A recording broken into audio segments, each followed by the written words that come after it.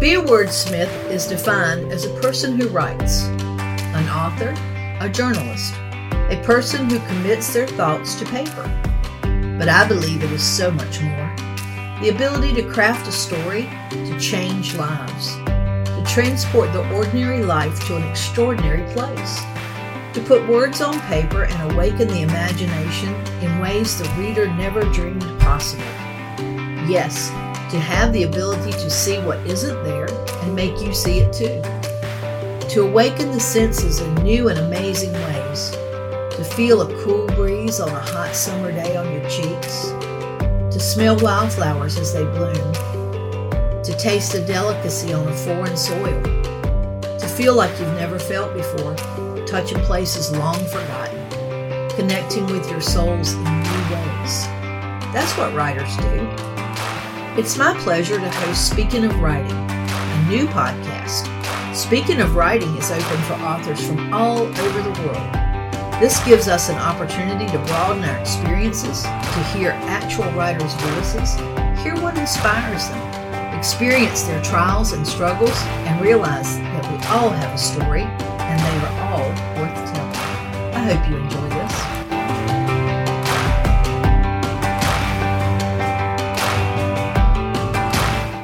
Hi, this is Rose Cushing, and I'm the host of Speaking of Writing Literary Podcast. And my guest today is John Dedakis. John, welcome to the show.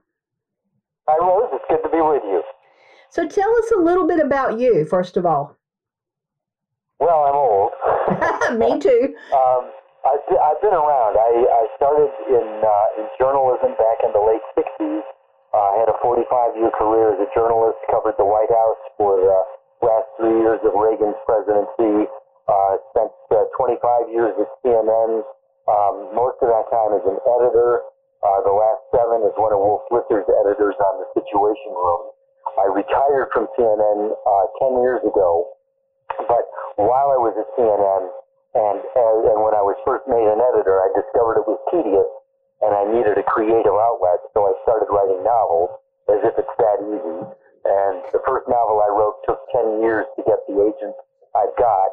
And so I tell my writing students, if you take good notes, they'll save you 9 years in the process. So since then, I've written 5 mystery suspense thriller novels with a protagonist who's a young woman in her 20s. She goes into journalism. You'll write what you know. The last 2 books, she's been a White House correspondent.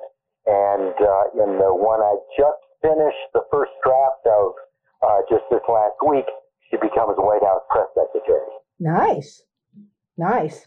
So I'm reading your bio, and you've won a lot of awards. Can you tell us a little bit about that? Well, I mean, awards are awards. I'm kind of uncomfortable about that, but the novel writing has gone pretty well. I think Bullet in the Chamber, my 4th novel, is the first time I've started entering my writing into awards, and I got a Quill Award, a Reader's Choice Award. I mean, that's awards. awesome. There was an Emmy when I was at CNN, but that was for our coverage of the 9/11 terrorist attacks, and I was just a cog in the wheel, really. So it's nice to know, though, that especially when it comes to novel writing, some of the stories seem to resonate at some level. Oh, I'm sure they do. It's fascinating stuff that you cover in your books. Now, tell me a little bit about your podcast. I started at the beginning of COVID. I'm not speaking for myself. I think everybody found themselves inside and needing some sort of an outlet. Right. And I just realized I love talking to people, and I especially love talking to people who will answer my questions because I'm voraciously curious. And because the technology is so advanced, you don't need a big studio, you don't need big cameras, you can do it online. And so I started doing just an impromptu podcast. I'm very busy, so I do it live on YouTube, LinkedIn, and Facebook. That way I don't have to do any post-production.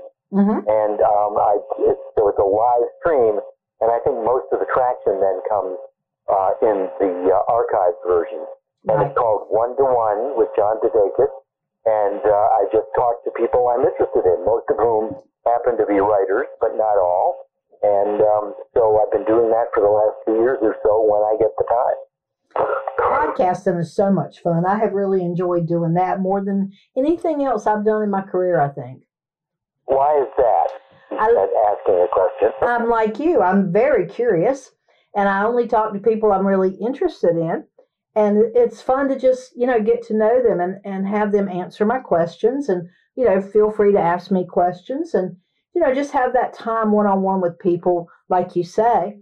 And I used to do TV, but since I don't do video on my podcast, everybody's relaxed and they don't feel like they have to be dressed up and all the things that go with the video part. And it's certainly a lot easier in post-production.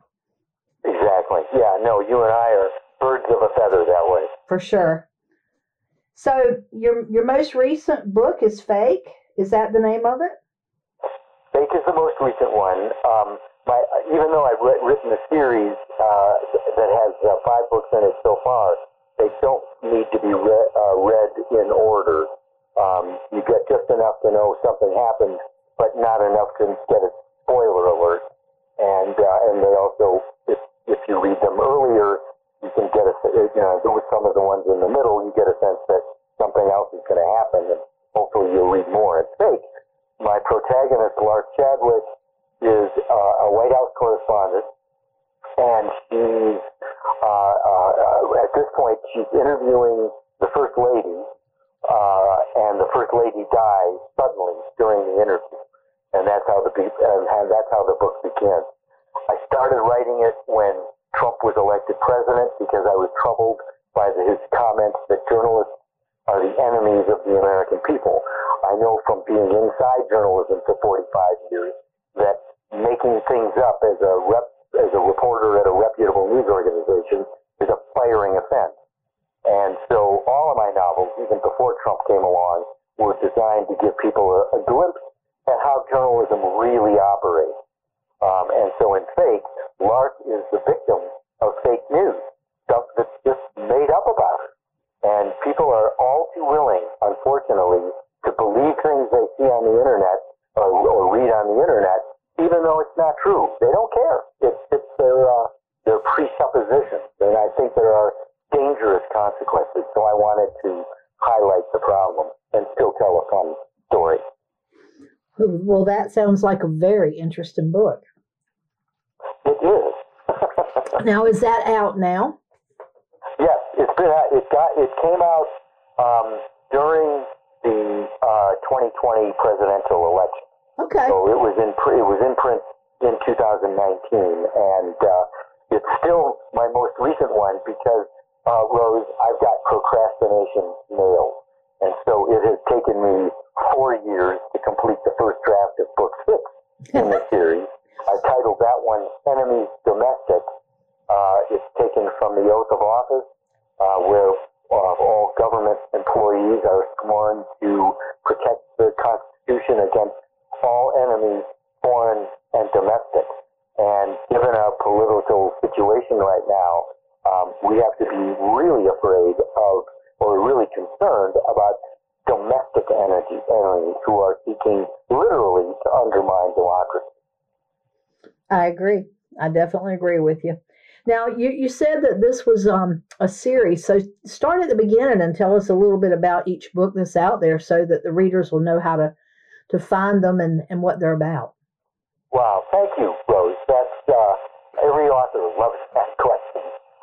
In my first novel, it's Fast Track. It's set in southern Wisconsin, where I grew up, and Lark Chadwick is a 20-something young college dropout.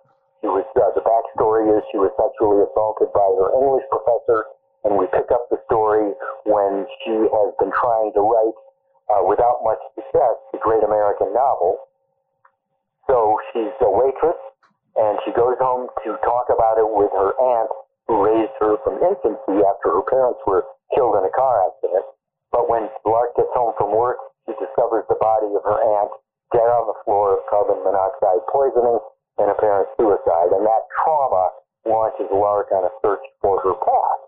And she goes to the small town in Wisconsin where the accident happened, gets a newspaper clipping of the accident, discovers to her astonishment that it was a car-train collision that she survived, but no one had ever told her about it. Wow. She convinces the newspaper editor to let her do a follow-up story on the miracle baby who survived the accident.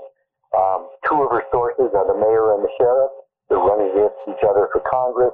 The election is 1 week away, and each guy has a secret that will unravel the mystery.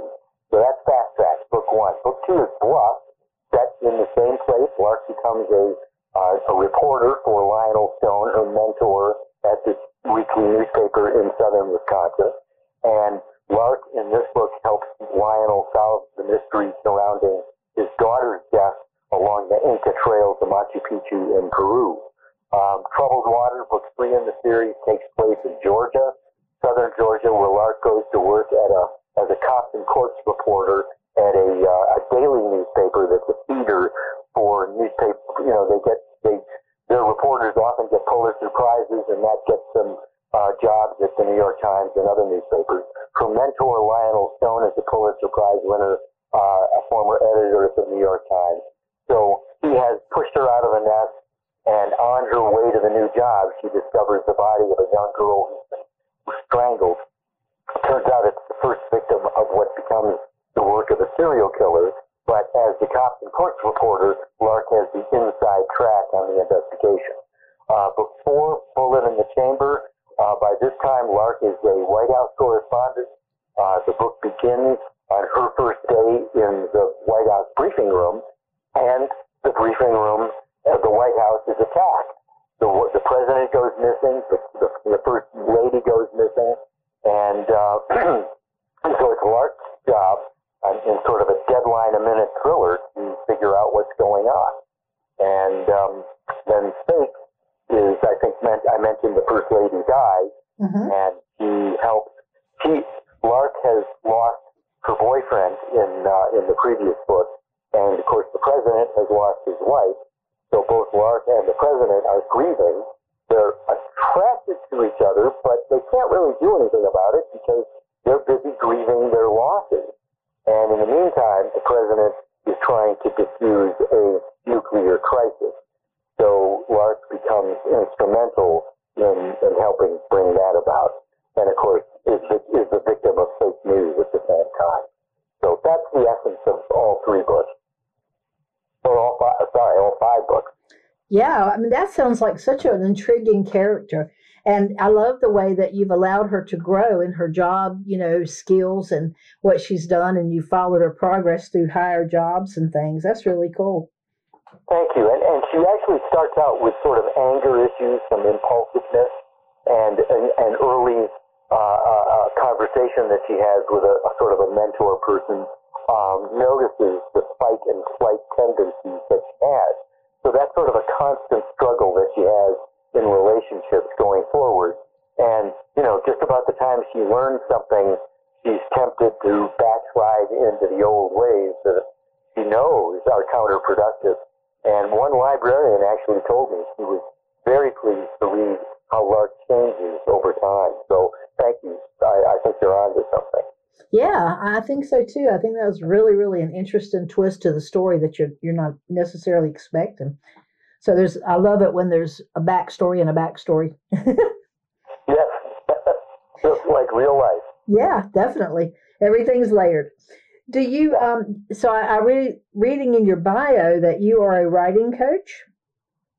That's right, and that came sort of inadvertently. First, when they made me an editor at CNN, and I found that often, in addition to just trying to catch factual errors and guard against clunky writing, I found myself editing the scripts of international correspondents, including at one point Maria Ressa, who was the Manila bureau chief, who went on to win the Pulitzer or the Nobel Peace Prize. Wow! So that's one of my success stories. Yeah. Maria was already a pretty solid journalist by that time. But I had reporters come up to me and say, I just don't know how to get this story started. And I'd say, well, what are you trying to say?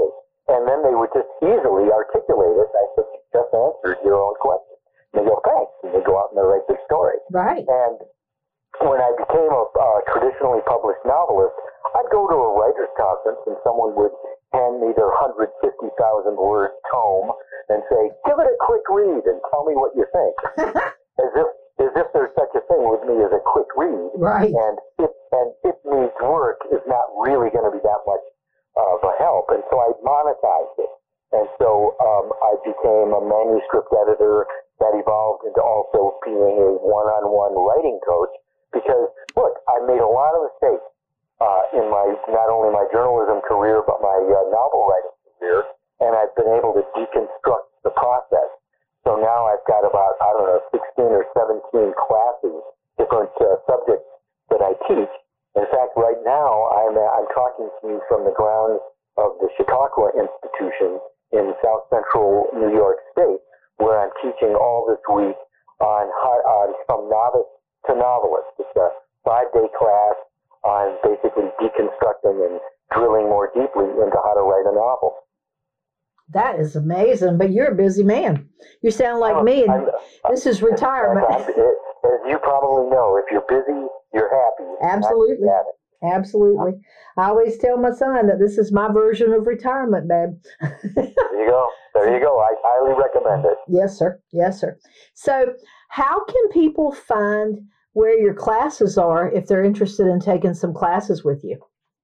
Well, and a lot of the classes are online, so you can be anywhere because I teach often at literary centers or writing centers around the country.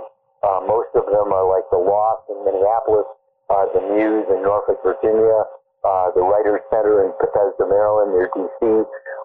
These are online classes. There are others, and you can find them on the events page of my website, and my website is myname.com. So it's JOHN, D as in dog E, D as in dog A, KIS as in Sam, JohnDedakis.com. Okay, very nice. Now tell me. There's a portal on some of those pages where you can email me and it'll get to this. Okay, I'm looking at that now. I see. Now, where can people find your books? I would say, well, again, my website is probably a good place to start. There's a page devoted to the books. So there's a thumbnail of each book, some endorsements, some blurbs, and then they link to Amazon. You can also get them as audiobooks, all but one. There's still an audiobook that's in process, but 4 of the 5 novels are also audiobooks. I've noticed that it's available, at least in some places, on the Libby online library. They're also Kindle books. You can probably get them at your bookstore, although you may, since the most recent one came out in 2019, it's probably not in your bookstore, but you could order it at an independent bookstore and they can get them easily, and some libraries carry them as well. And I see that you do editing, so is that a professional business where people send it to you and you do it for a price?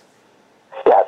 Okay, tell us about that. I would suggest probably the best thing to do is have somebody email me, and then I can send them a breakdown of what the editorial services are and how much they cost. Because I can do an overall developmental edit. I can do a deep dive, nitpicking copy edit.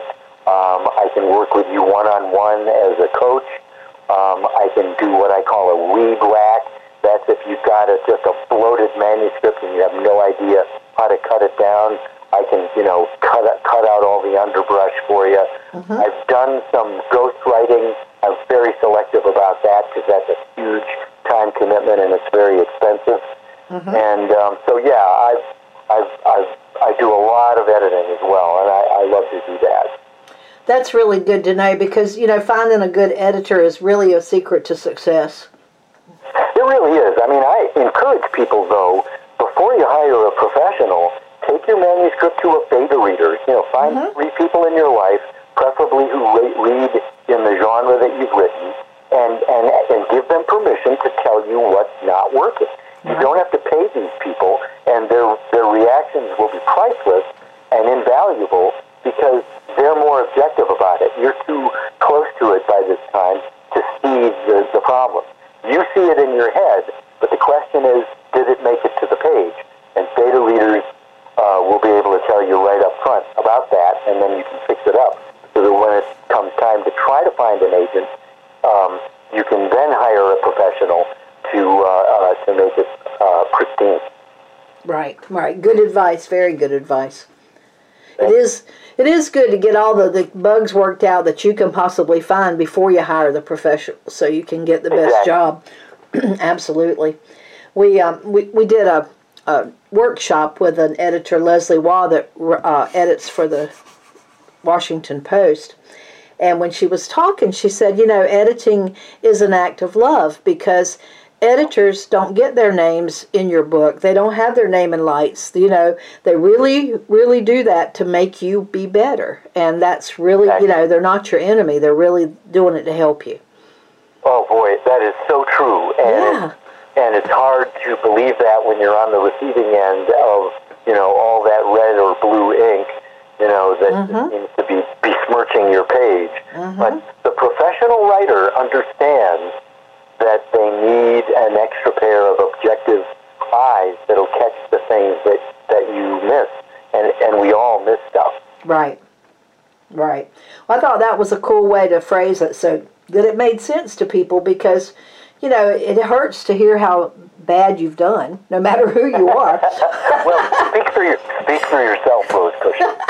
Well, I'm still new at writing for books, but it's a good thing, because every time you hear it, you grow.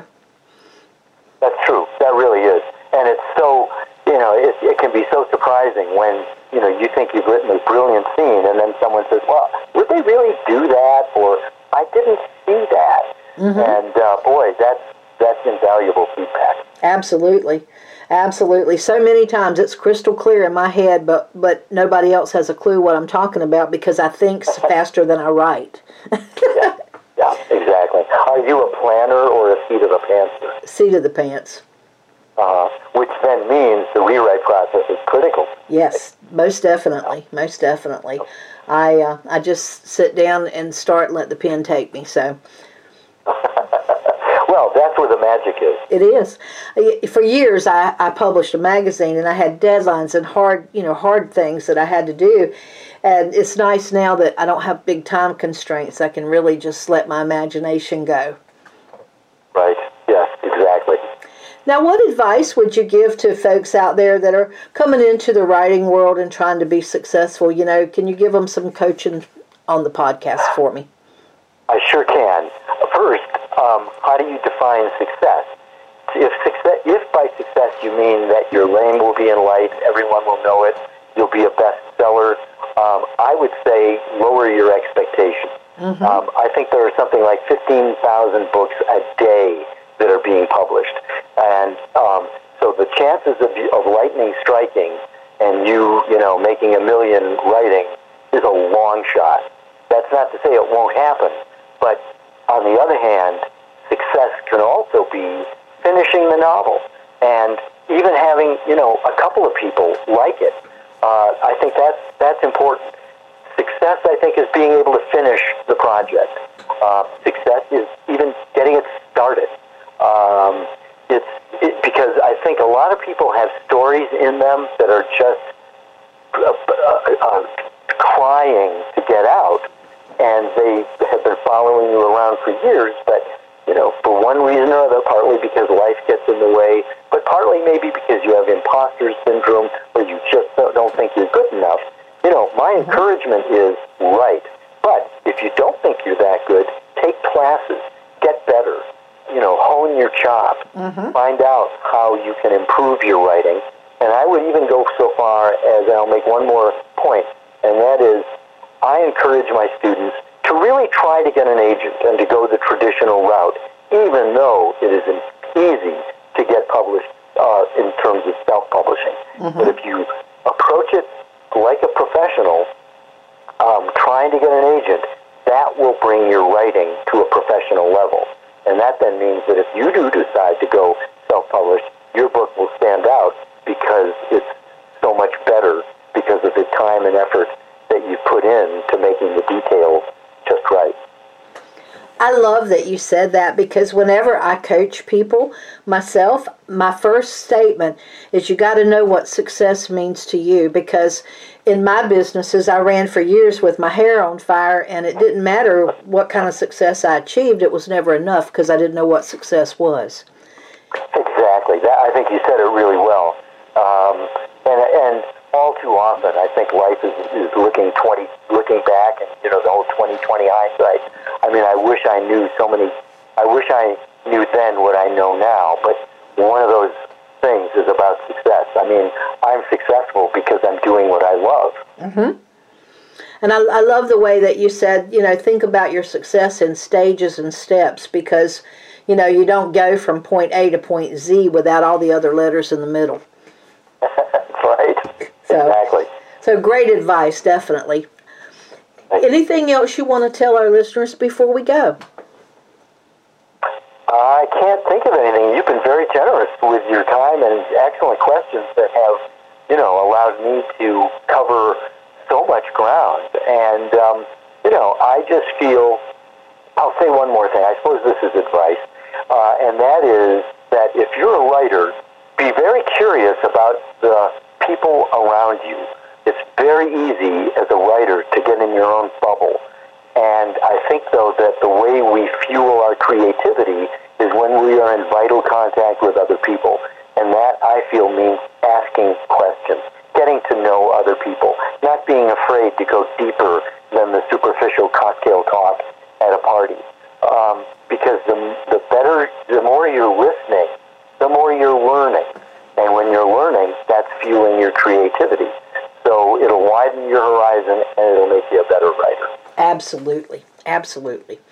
Well, thank you so much for being on the podcast today. Thank you, Rose.